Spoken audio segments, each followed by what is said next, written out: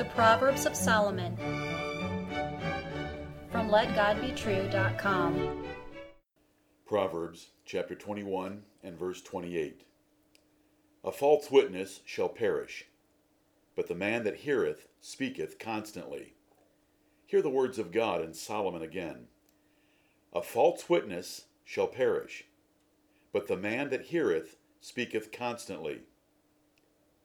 Millions testify in court and other settings every day. Parents even question their children. A false witness may lie for a while, but he will soon be discovered and punished by God and men. But godly men, when put under oath, tell the truth, the whole truth, and nothing but the truth. A proverb is a short, dark saying, as Proverbs chapter 1 and verse 6 teaches. It is your duty to find the lesson in this proverb. The first half is obvious. A man who lies under questioning will be punished. The second half, like many proverbs, teaches the opposite.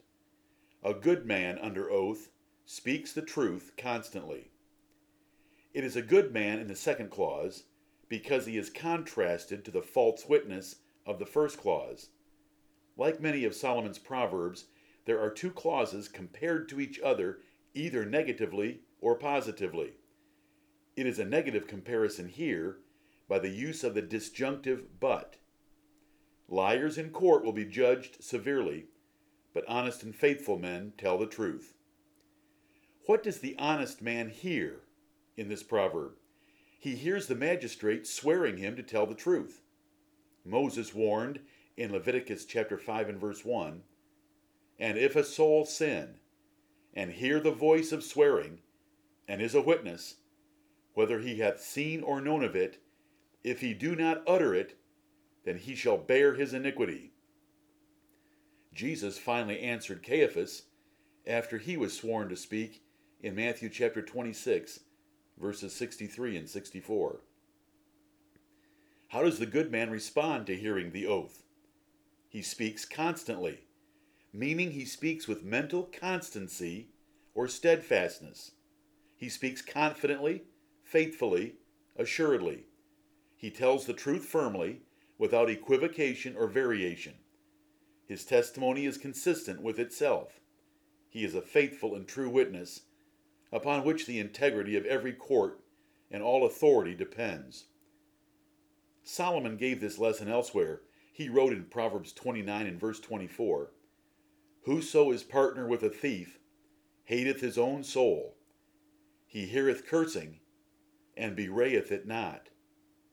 The accomplice of a thief in this proverb of 29:24 heard the curse of the judge to tell the truth, but he did not divulge or expose the thief because he was his partner or friend. Remember this rule the next time you stand in an American court and say, "So help me God." Moses commanded early on, "Thou shalt not bear false witness against thy neighbor." It is one of the 10 Commandments. The blessed God of heaven is a God of truth, and he expects his children to be men of truth.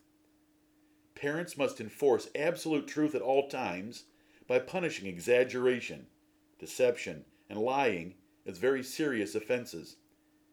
Nearly any offense or sin can be worked through with repentance, but lying is nearly impossible. It violates and destroys trust. God hates liars and lying.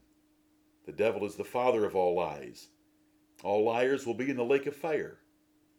But God in grace punished the lies of his elect in Jesus Christ, and he gave them, Jesus, honesty and truthfulness as their own reputation in the wonderful legal transaction called justification.